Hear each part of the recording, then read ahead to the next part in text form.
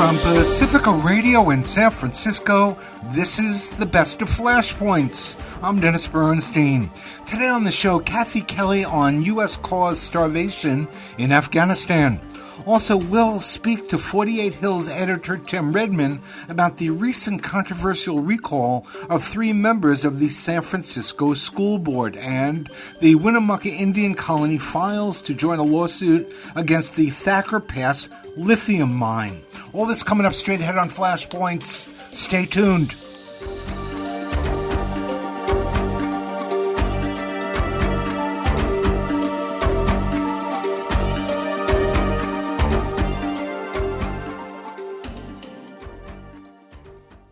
We turn our attention back to what's going on in Afghanistan. We have another policy, Kathy Kelly, that is apparently knowingly meant to starve and brutalize an entire population.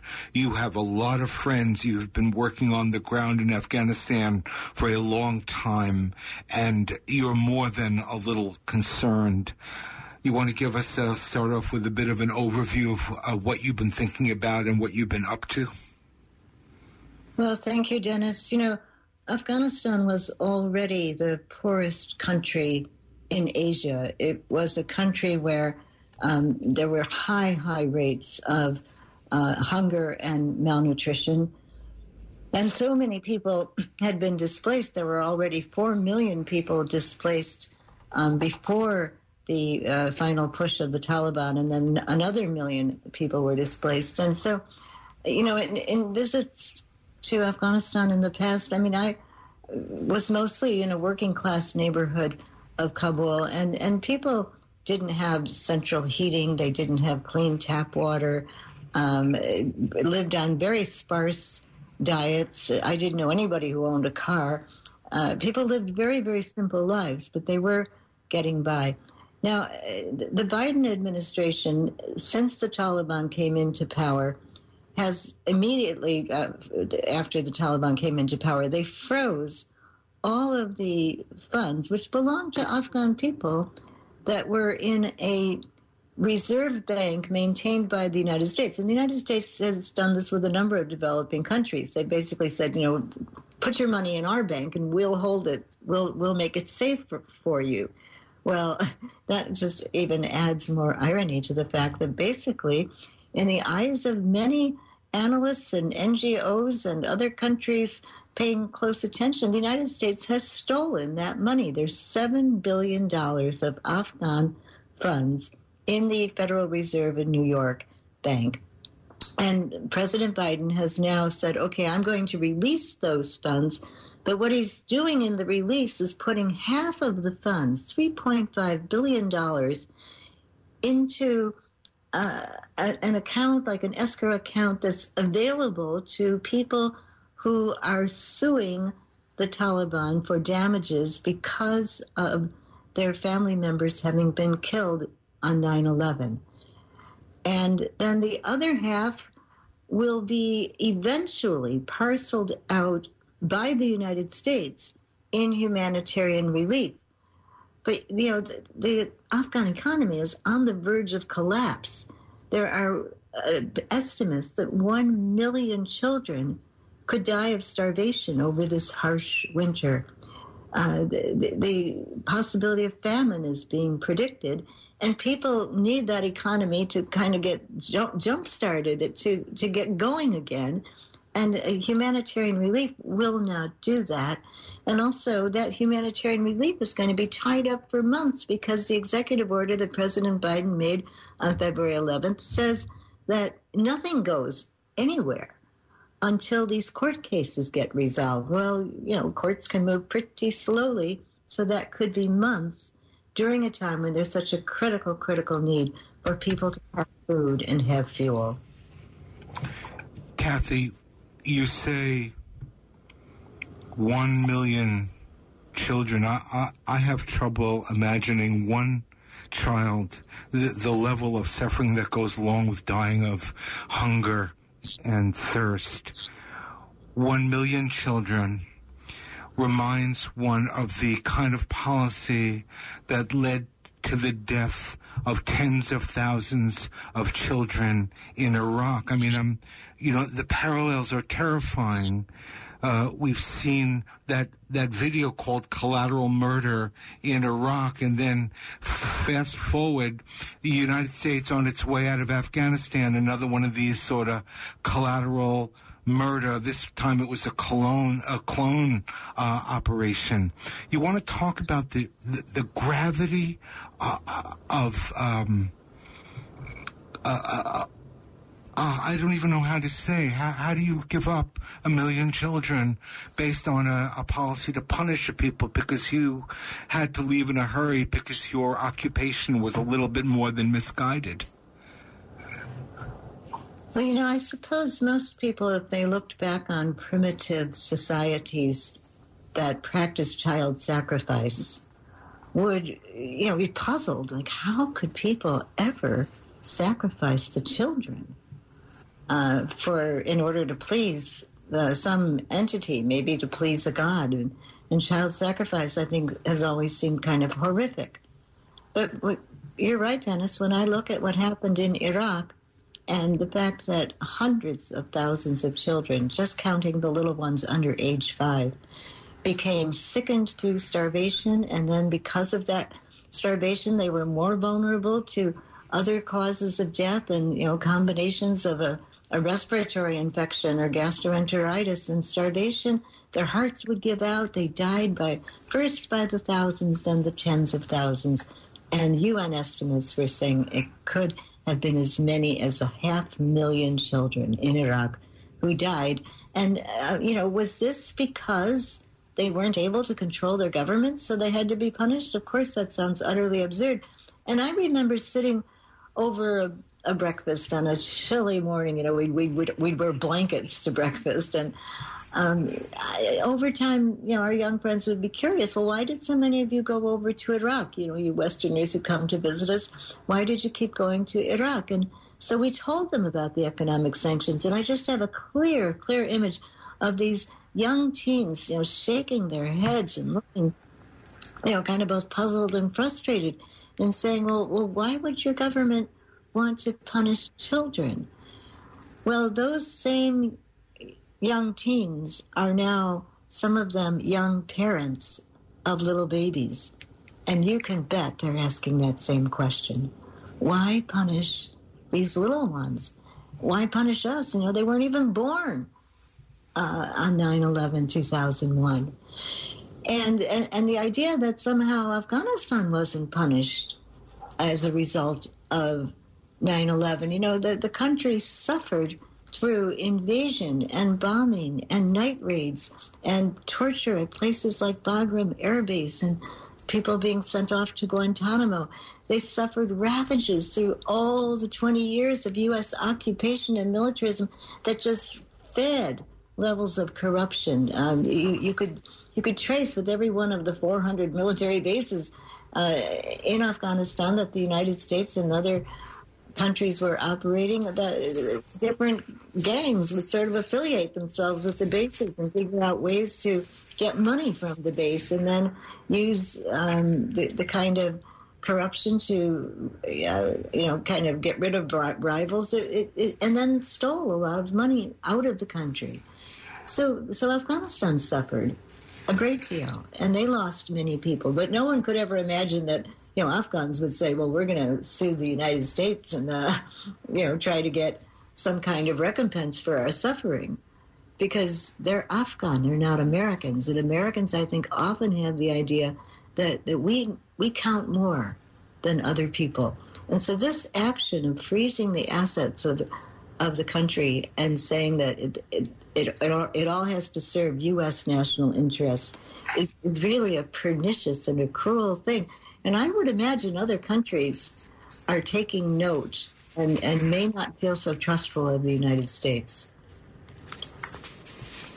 That's the voice of Kathy Kelly. She's a longtime peace activist, made over 30 trips to Afghanistan. She's now the co-coordinator of BanKillerJones.org. She's been very active on that. And Kathy, it's just extremely troubling to see how the Democrats just got out of one 20-year occupation, and they couldn't wait. The guns of war, the two-gun society, is geared up, is salivating for another war. Your concerns in the context of what we're already talking about?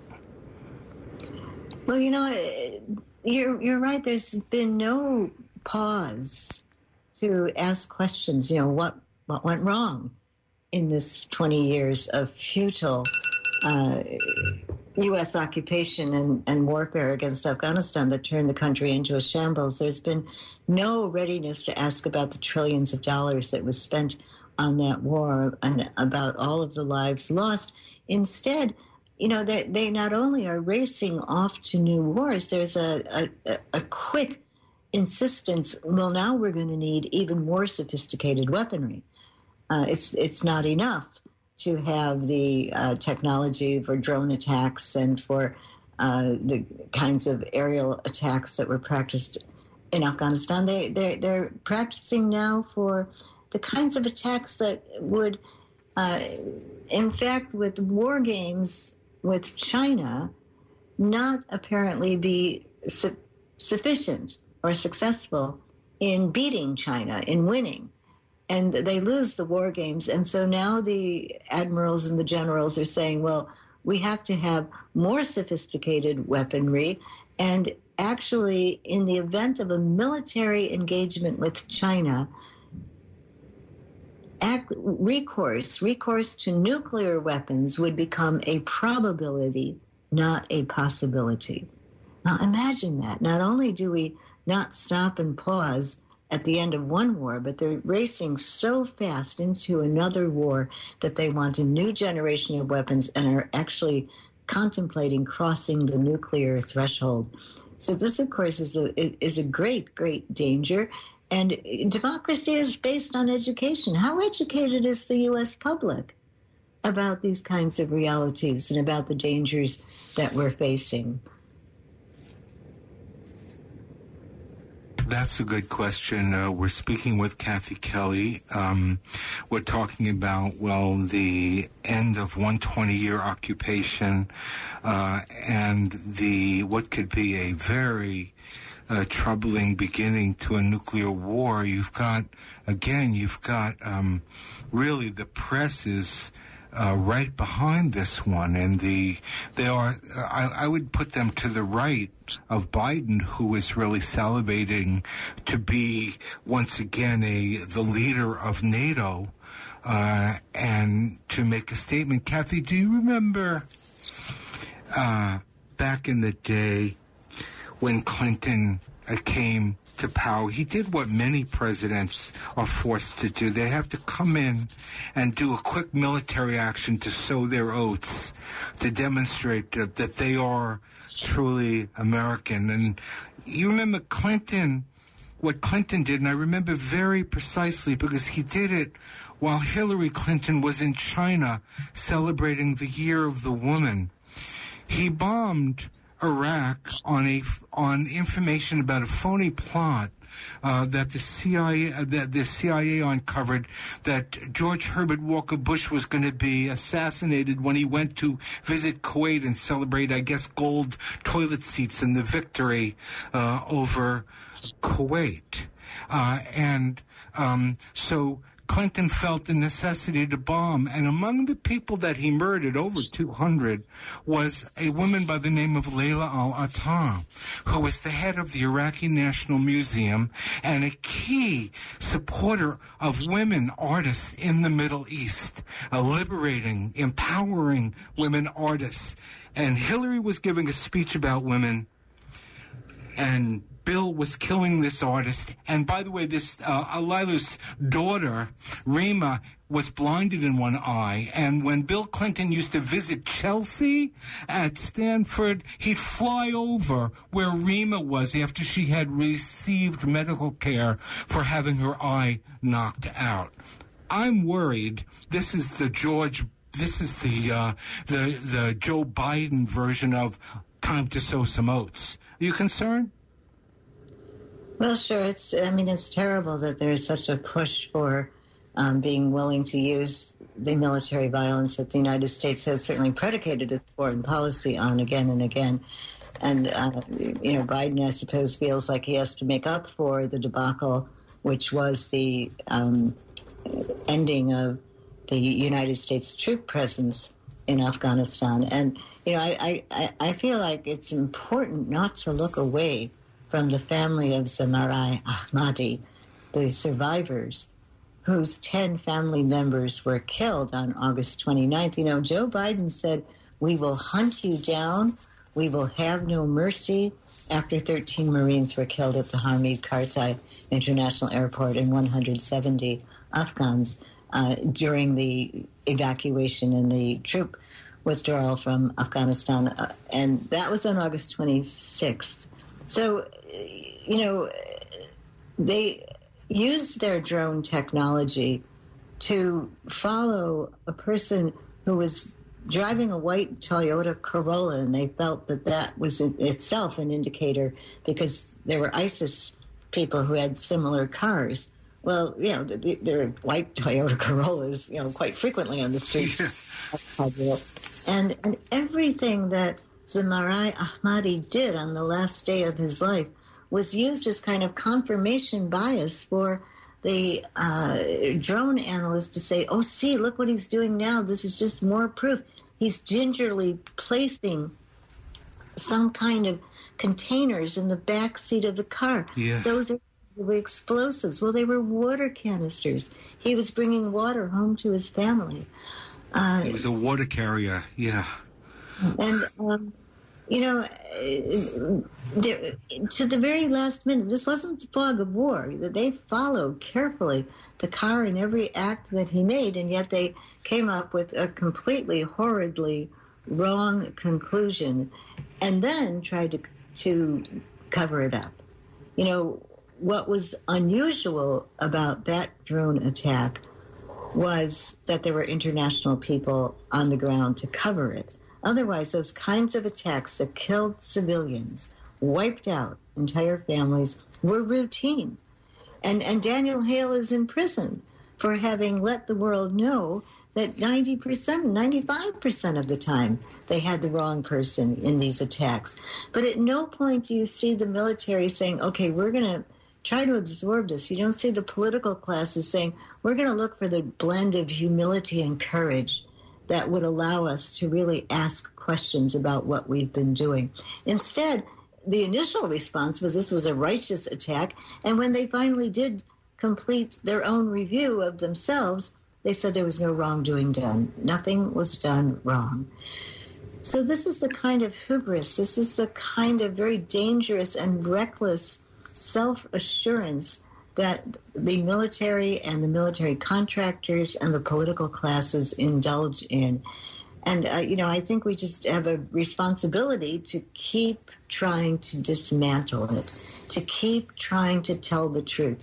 And every now and then it seems like, there are very credible and earnest reporters who are trying to do that. Azmat Khan, with the civilian casualties file, told a lot of truth in the extensive reporting she did over the course of 5 years. She sued the Department of Defense to try to get materials. She filed numerous Freedom of Information Act items. She hired translators, moved into neighborhoods, and got information about 5 years during which attacks were made that killed civilians. But we're talking about 20 years of the United States waging aerial attacks and other attacks in Afghanistan. And all the Congress would have to do is just say, hand over the material.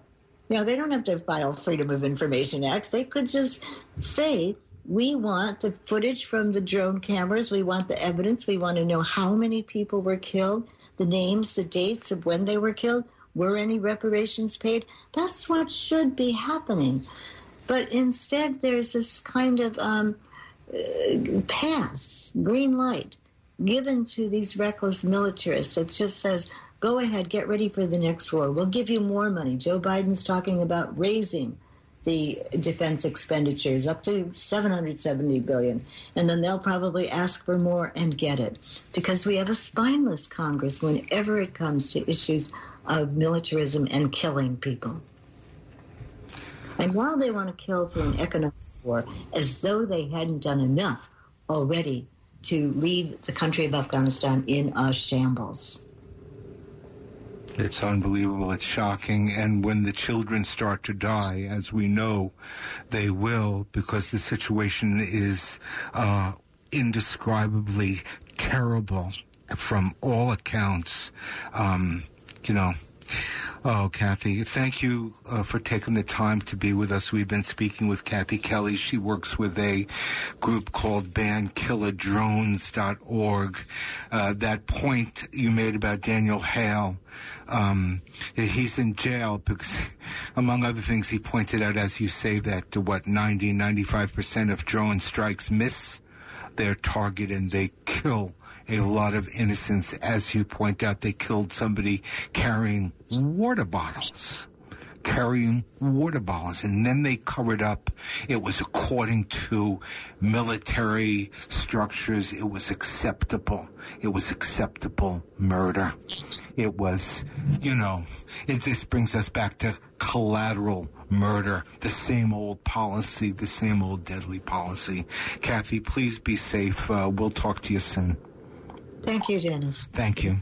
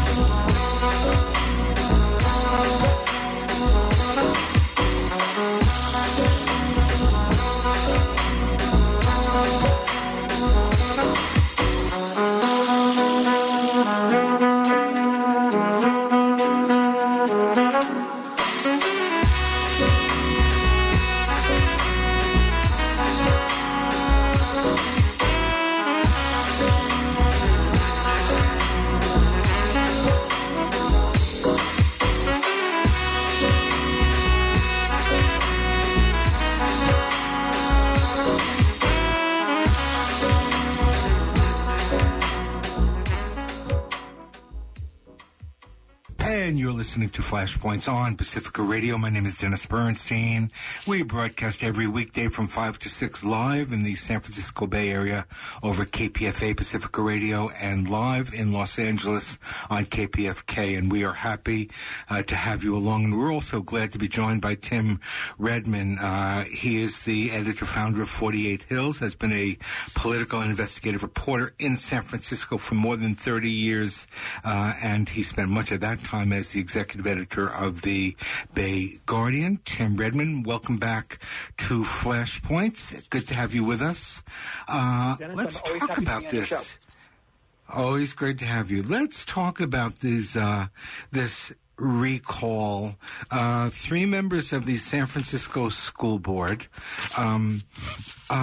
Would you set this up for us? A lot of big money behind it, too. And I think the mayor is salivating about having the prospect of appointing her own folks.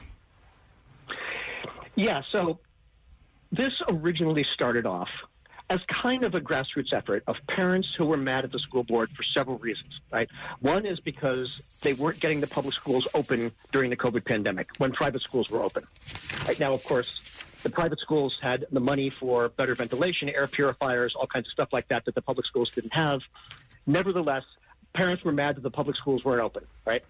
Then a group of parents got very, very mad that this school board changed the admissions policy for Lowell High School, which is the elite high school in town that used to be a test-in school.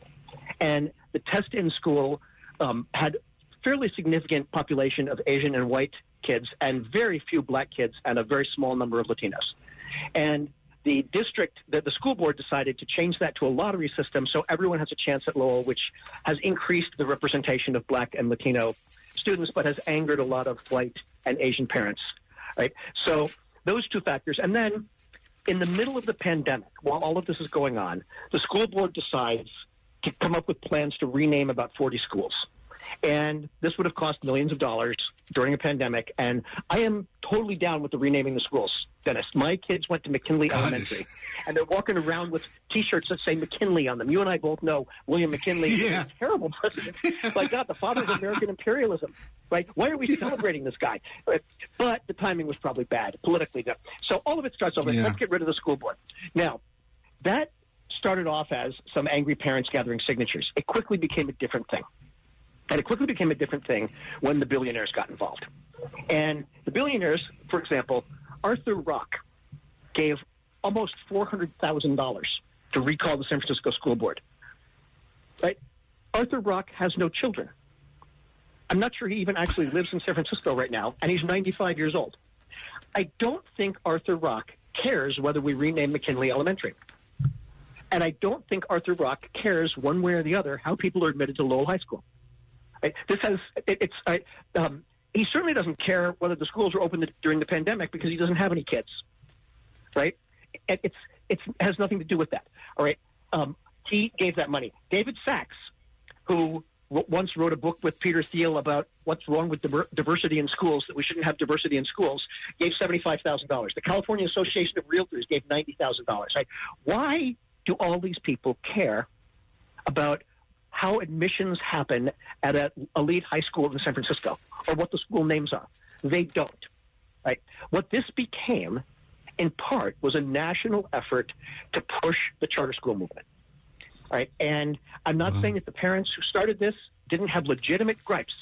I don't agree with all of them. I think it's kind of silly that we did a recall when all of these candidates would be on the regular ballot in November anyway, and you could vote for a different candidate. The voters could choose a different candidate.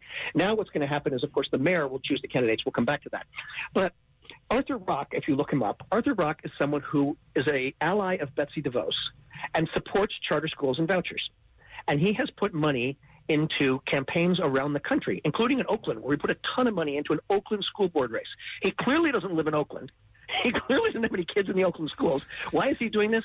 Because he was promoting candidates who liked charter schools and like the idea of vouchers. So that, on a national level, became why all of this money came pouring in, and why, $1 million came into a recall campaign for the San Francisco School District, which is just kind of crazy money. So that's what, and on the national level, of course, that's what people are going to be talking about. Some people will be talking about that there's a lot more to this than meets the eye. Right? The second thing that's happening here is, of course, the mayor of San Francisco, and not the voters, will choose 3 members of the school board. And if we'd waited until November, honestly, Dennis, I think it's safe to say none of these 3 candidates would have been reelected in November. People are angry across the board. I understand. None of them would be reelected. But the voters would have chosen 3 new candidates.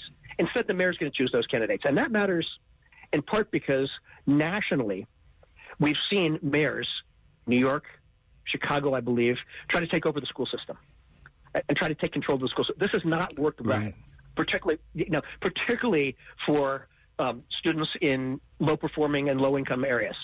All right, this has not worked well.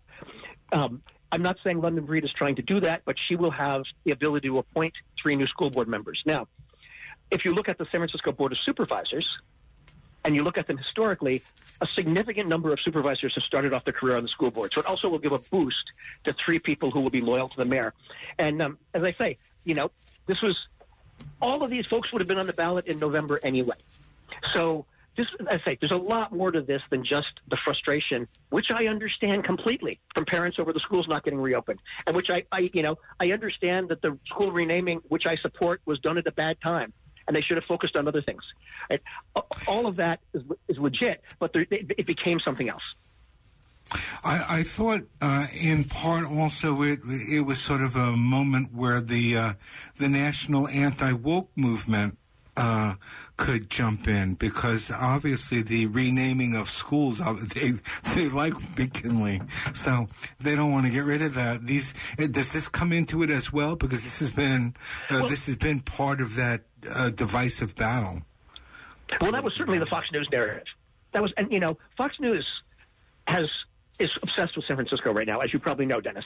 They're obsessed with crime and getting rid of the district attorney, even when they're running stories that are completely inaccurate. The New York Times did a big story on the San Francisco school board recall, right? Why does the New York Times care that much about what's going on in one school district with 3 school board members? It's because it's become a national I was story. wondering about that. Yeah, part of it is the whole anti-wokeness. Oh, my God, why are we changing the name of George Washington High School when he was the father of our country? Well, he was also a slaveholder, right? Why are we changing the name of Abraham Lincoln High School when he was the great emancipator? Well, if you look at his record on Native American issues, it wasn't so good. I think these are good discussions to have. These are fair discussions to have. We ought to have these discussions. I don't think that's wokeness run amok. I think it's honestly having high school students understand history and understand what their schools are named after. I'm not sure it was a good thing to do in the midst of a pandemic that was keeping the schools closed when people were frustrated about other things. Right? So, but yes, that is part of the national narrative on this is, oh my God, the San Francisco school board is crazy. They're renaming a school named after George Washington. How could you possibly do that? Yeah. Speaking with Tim Redmond, we're talking about the recall of yesterday's successful recall of 3 members of the San Francisco School Board. And I want to ask you, Tim, if we could just switch for a moment. You mentioned, you alluded to the recall of Chesa Boudin, and obviously we know Fox News is all over that. Where does that stand now? What is that looking like? Well, the election will be in June. It'll be the first week in June at the same time as the general primary election. Right, so voter turnout will be higher. Voter turnout in this election, and I was just looking at the maps, voter turnout was very low. It's about 26% now. And you can see an awful lot of voter turnout in more conservative areas of town where people just came to the ballot to vote to get rid of the school board. There was also a race for state assembly, a special election for state assembly on the ballot on the east side of town, which is essentially right now a dead heat between Supervisor Matt Haney and former Supervisor David Campos. They're a percentage point apart. But a lot of people came out to vote when there were no candidates on the ballot. There was nothing else on the ballot they cared about, but they came out to vote to get rid of the school board. And that was, by a margin of like 70%. So I don't know, because it will be a very different electorate in June. All right. Chesa Boudin faces, interestingly, a lot of the same money. A lot of the money that's funding the anti-Chesa Boudin campaign is linked to the money that was funding the Recall the School Board campaign. There's some organizations that have been involved in both, and money in San Francisco politics flows through all kinds of different groups, but some of the same money is involved. And also there's a lot of national Republican money coming into the Chesa Boudin recall, because, again, it's a national contest. Do we want to get rid of the San Francisco district attorney who is trying to reform the carceral state? So it's a few months away. It's too early to tell exactly what's going to go on. As you know, the San Francisco police chief pulled out of a memorandum of understanding that would have allowed the district attorney's office to investigate police shootings, in part to try to embarrass Chesa Boudin. But he isn't getting a lot of traction on that. A lot of people are kind of siding with Chesa Boudin on this. So I don't know. It depends on what the electorate is, but that is still very much a national issue. And Chesa Boudin, he is considered a model in terms of progressives all over the country of what could happen, how you really could flip. A progressive can work in law enforcement as a district attorney, and obviously if you change that relationship, you're going a long way in terms of the undermining the underlying racism that often clouds and undermines the real fair justice system, and makes it impossible for black people to get a fair deal these days. Yes, and there's another side to this. All right, Chesa Boudin promised when he was running, and the thing about the recall that some of us find a bit odd is, like, why do a recall? The guy's doing exactly what he said he was going to do. Right? He ran on a platform. He has fulfilled his campaign promises. He did exactly what he said he was going to do. If you don't like him, run someone else on a different platform in 2.5 years, right? But it's easier to get people worked up about a recall, as we saw with the school board, than to get worked up finding a better candidate. Right. So the other side to this, though, is Chesa Boudin promised when he was running that he would also hold police officers accountable for criminal behavior. For the first time in the history of San Francisco, as far as I can tell, although there may be stuff that happened in the 1870s that I don't know about, as far as I know, for the first time in the history of San Francisco, the district attorney has indicted an on-duty police officer for unlawful violence. And that trial is going on right now. Then there's another police officer who's going to be charged with unlawful shooting, killing somebody. And that's going to happen sometime in the spring. So Boudin has actually, as I say, done what he promised to do, which is hold police officers accountable under the law, which has never happened before. But you can imagine how the Police Officers Association feels about that. And what are they doing about it? Well, I believe that the Police Officers Association was behind the chief's move to back off on the memorandum of understanding that allows the DA's office to investigate police shootings. Now, let's remember, you've covered some of these. There's been a lot of San Francisco police shootings in the last 5 years in San Francisco where the former DA, George Gascon, I don't know if he would have prosecuted the officers anyway, but he said there's not enough evidence to take to trial. Why? Because the cops collected the evidence, right? And the police investigated their own shootings. And what do you know? There's never enough evidence to go to trial. So again, in a move that has national implications, the DA's office said, we want to take the point on investigations into police shootings. And rather than cops being out on the streets interviewing witnesses and doing this work, it's going to be the DA investigators. Right? This is what has led to indictments of cops. It's also been very effective. Since that went into place, we've had like one police shooting where we were having several a year before that. Right? So this is what, again, the Police Officers Association and the folks on the national level who are trying to say, you know, Chesa Boudin's responsible for crimes in San Francisco. Chesa Boudin can't prosecute people if the police don't make arrests. And as we've also seen in the Chronicle, police officers have not been making a lot of arrests recently. In fact, they've just let crimes go on, just let things happen. And they sat outside a cannabis dispensary while it was being robbed of cash and did nothing. They didn't even make an arrest while it was clear what was going on. So, people complain about car break-ins. The police make arrests in like 5% of car break-ins. The district attorney can't do anything about that. But he's being blamed for it. And this is part of this national effort. And again, the recall thing is important.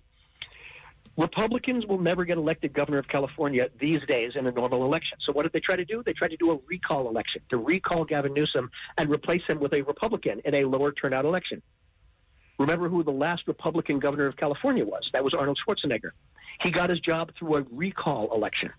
Right? They're looking at using the recall and low turnout anti-democratic elections to try to do what they can't do in a free and fair election when there's different candidates going up against each other. When it's, hey, do you want to vote for Chesa Boudin or do you want to vote for a different candidate who has a different platform? Wow.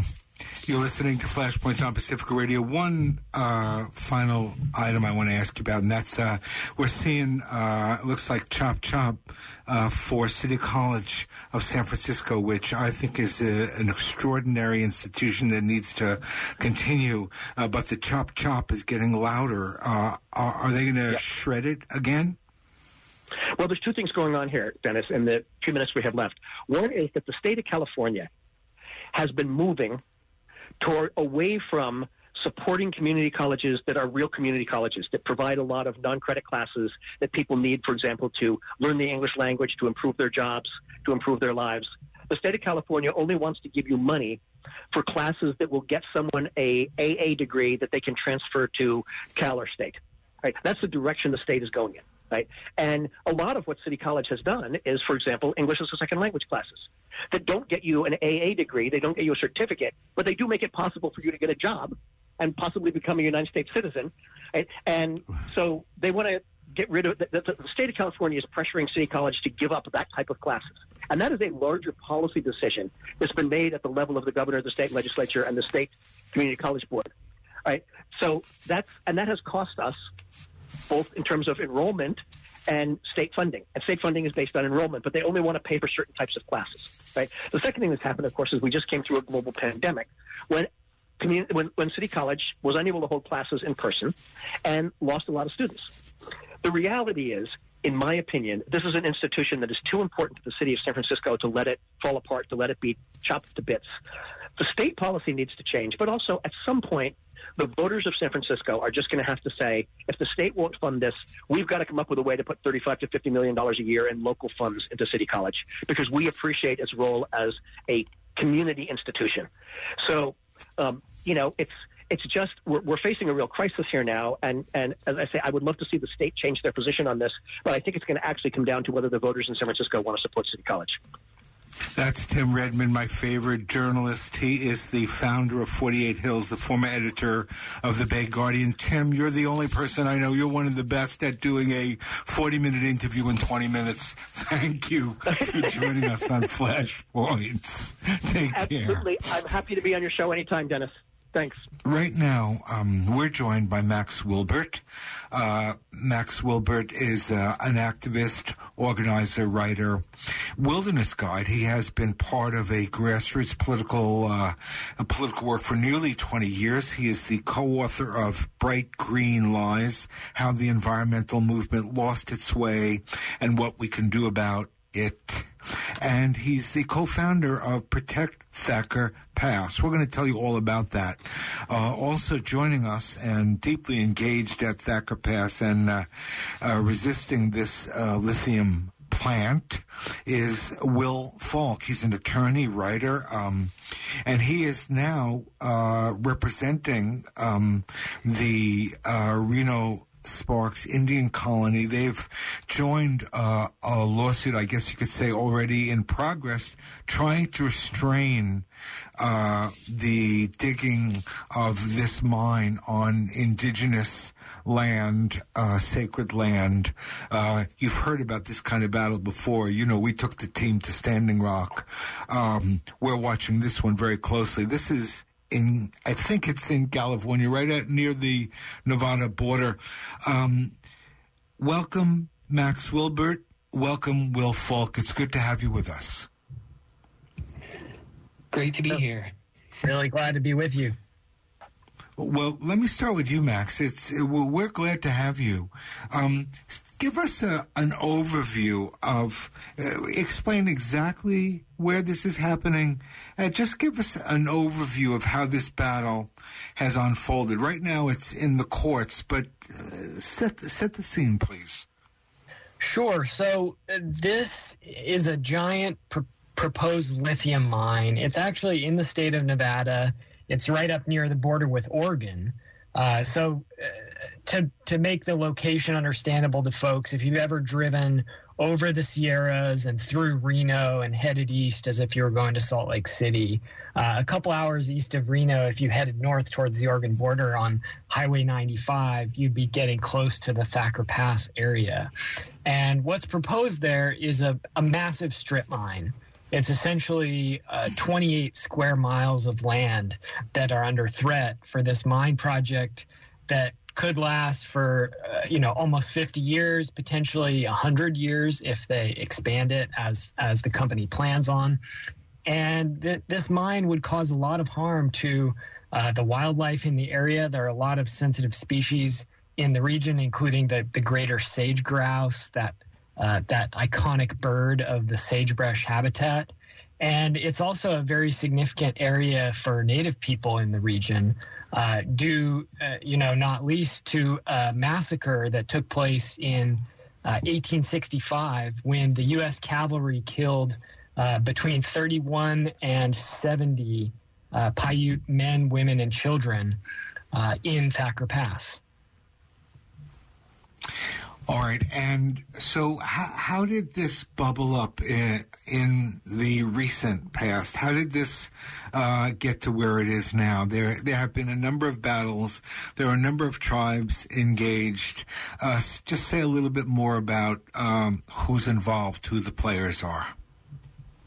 Sure. Well, I became aware of this mine a couple years ago when I was researching for my book and writing about the problems with lithium. We're being sold this narrative that electric cars are going to help save the planet. But if you actually look at the science, electric cars don't have that big of a greenhouse gas benefit. I think global warming is a huge problem. we can't keep going with this fossil fuel car culture that we have. But simply, if you look at the data, electric cars aren't a great solution to that problem. So I learned about Thacker Pass and started to get involved in the fight back in January of last year when Will and me set up camp on the site of the mine and decided to stand against it. Since then, a lot more people have gotten involved in the opposition. We've seen a local rancher file a lawsuit against the mine that came in the winter of last year as well. And then soon afterwards, 4 environmental groups filed a lawsuit against the mine. And myself and Will here got into some conversations with some of the tribes in the area and started learning about the cultural significance of the region. And that's when the Reno Sparks Indian Colony stepped forward and decided to join in the lawsuit as well from a tribal angle. And now the Burns Paiute tribe is involved, and the Winnemucca Indian Colony has just recently filed to join the lawsuit as well. All right, so there's expanding interest and people are concerned, and this really is one of those battles of the future. Joining us, as we said, is Will Falk. He's an attorney, a writer, and you represent the Reno Sparks Indian Colony. Will Falk, tell us what they have asked you to do. Why have they asked you to get involved? What are their concerns and fears in terms of the damage? Are these sacred grounds? Yeah, these are very sacred grounds. In fact, there have been 2 massacres in Thacker Pass. Paiute oral history tells the story of a time when sometime in the past, Paiute hunters were off in the next range over hunting. And when they came back to their village that was there in Thacker Pass, and they found the people that didn't go hunting with them massacred with their intestines pulled out and strung across the sagebrush. And that had such a rotten smell. And the Thacker Pass is shaped like a crescent moon, that they gave the name to Thacker Pass in Paiute, Pahimaha, which means rotten moon in Paiute. So Thacker Pass has long been known as this sacred massacre site in Paiute culture. But then again, as Max was saying, on September 12th, 1865, federal employees, I want to make that very clear, federal employees massacred between 30 and 70 Paiute men, women, and children in Thacker Pass as part of what historians call the Snake War. The Snake War was primarily fought over miners encroaching on Paiute and Shoshone territories. Here we are in 2022 now. The federal government is trying to destroy the evidence of that massacre site by placing an open pit lithium mine on top of the graves of 70 massacred Paiute people. So the Reno Sparks Indian Colony, it could be kind of interesting for your listeners. There is no law that gives an Indian tribe the power to veto a construction project like this on public lands. So this project is completely on federal BLM land.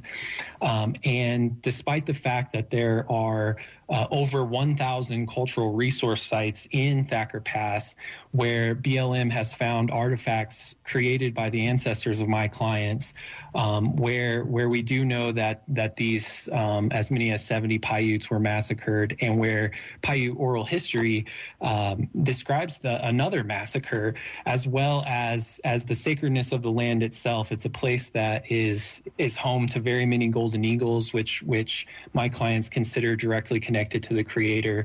It's a place that people have been going to gather traditional medicines for millennia. It's a place where there's a big obsidian quarry, where traditional peoples have harvested obsidian for, again, millennia. Despite all of this, the only right that the Reno Sparks Indian Colony has is to be consulted about this project before BLM goes ahead and destroys Thacker Pass.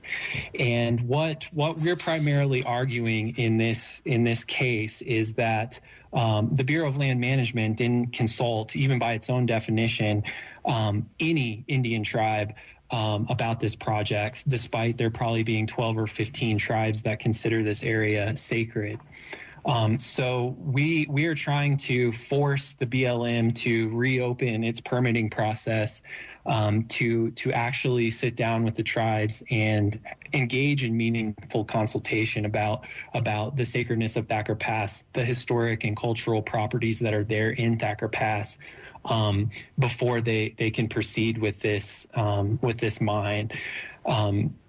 So that's primarily what the litigation is geared towards, and we are right in the thick of the fight right now. So you say they failed in terms of consulting. Did they? Has there been how had they?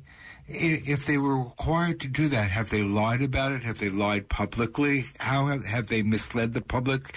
Do they claim that they did consult with the tribes? Did they consult with a couple of members of the tribe? What's the situation there? Yeah, so I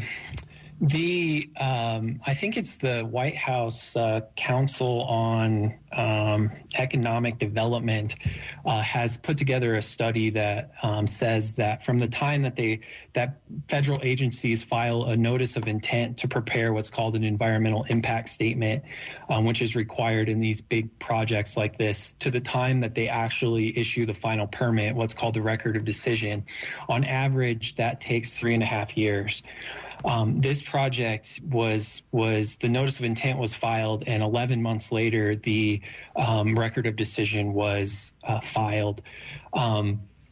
The primary public commenting period of this during this project was set to begin in late March of 2020, and we all know what happened with the biggest pandemic the world has seen in 100 years, which specifically harmed the reservations. I mean, native reservations were hit disproportionately hard by COVID-19.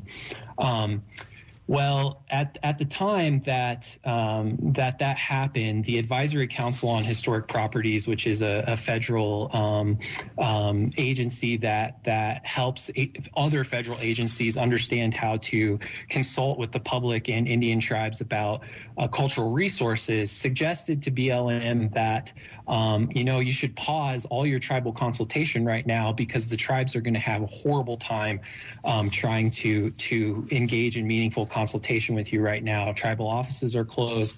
Most tribal councils are isolating. It's just going to be really hard for them to really explain to you the importance of what's here. Despite that recommendation, sorry, did you want to interrupt me?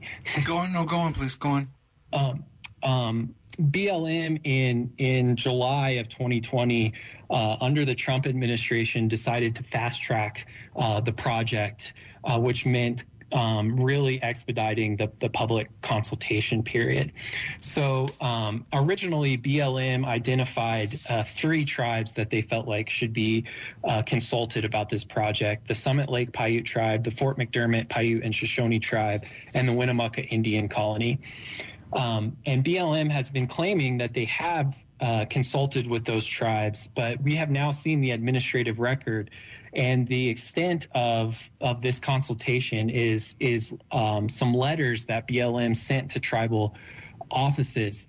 And BLM's own definition of consultation says that sending a letter to a tribal council office and receiving no response is not a sufficient effort to initiate tribal consultation. And all 3 of these tribes After the record of decision was issued, when they finally heard about this project, all wrote to BLM and explained that we didn't even know about this project. We were not consulted about this, and BLM should have known that even in the best of times, it takes the tribe a little bit longer to consult than other organizations, and they demanded adequate consultation. Of course, BLM is trying to get this lithium mine in. Lithium Nevada Corporation, I think by now has raised well over $1 billion in capital for this mine, and they're cracking the whip, and they want this mine to get going and start making their shareholders profits. And from my client's perspective, and from the other tribes that are involved, they're going to destroy this place without ever actually talking with the tribes. Well, there is going to be, we have been thinking about this situation, this story, as the next Standing Rock, and the battle for these kinds of resources and what the government is going to be willing to do in terms of commerce. It's crucial. We just have a minute or two left, but Max Wilbert, again, remind people, well, if the government has its way, what will this land look like in 20 or 30 years? Well, first I want people to imagine how beautiful and special Thacker Pass is right now. This mountain pass covered in sagebrush, sitting at about a mile above sea level, with incredible dark starry night skies and herds of pronghorn antelope, birds up on the hillside, golden eagles circling overhead, the tracks of sage grouse wandering through the snow in between the sagebrush. And imagine all of that bulldozed. Imagine nearly 18,000 acres destroyed, bulldozed, and dug into pits, turned into chemical waste disposal facilities, turned into sulfuric acid processing plants and access roads and fuel storage depots. This is the reality of mining and extractive projects like this, and it's what's coming for Thacker Pass unless we can stop it. And our love for the land is really what is driving our efforts to protect this place. Well, we're going to stay with it, and we're going to show up there with our equipment, and we're going to report from eye level, because we do see this as an incredible battle, environmental battle, in this 21st century battle to save the environment. I want to thank both of you, Max Wilbert and Will Falk. Please come back, keep us posted on this battle, and as I say, we're going to bring the Flashpoints team into the field and be with you. Thank you both for joining us today on Flashpoints.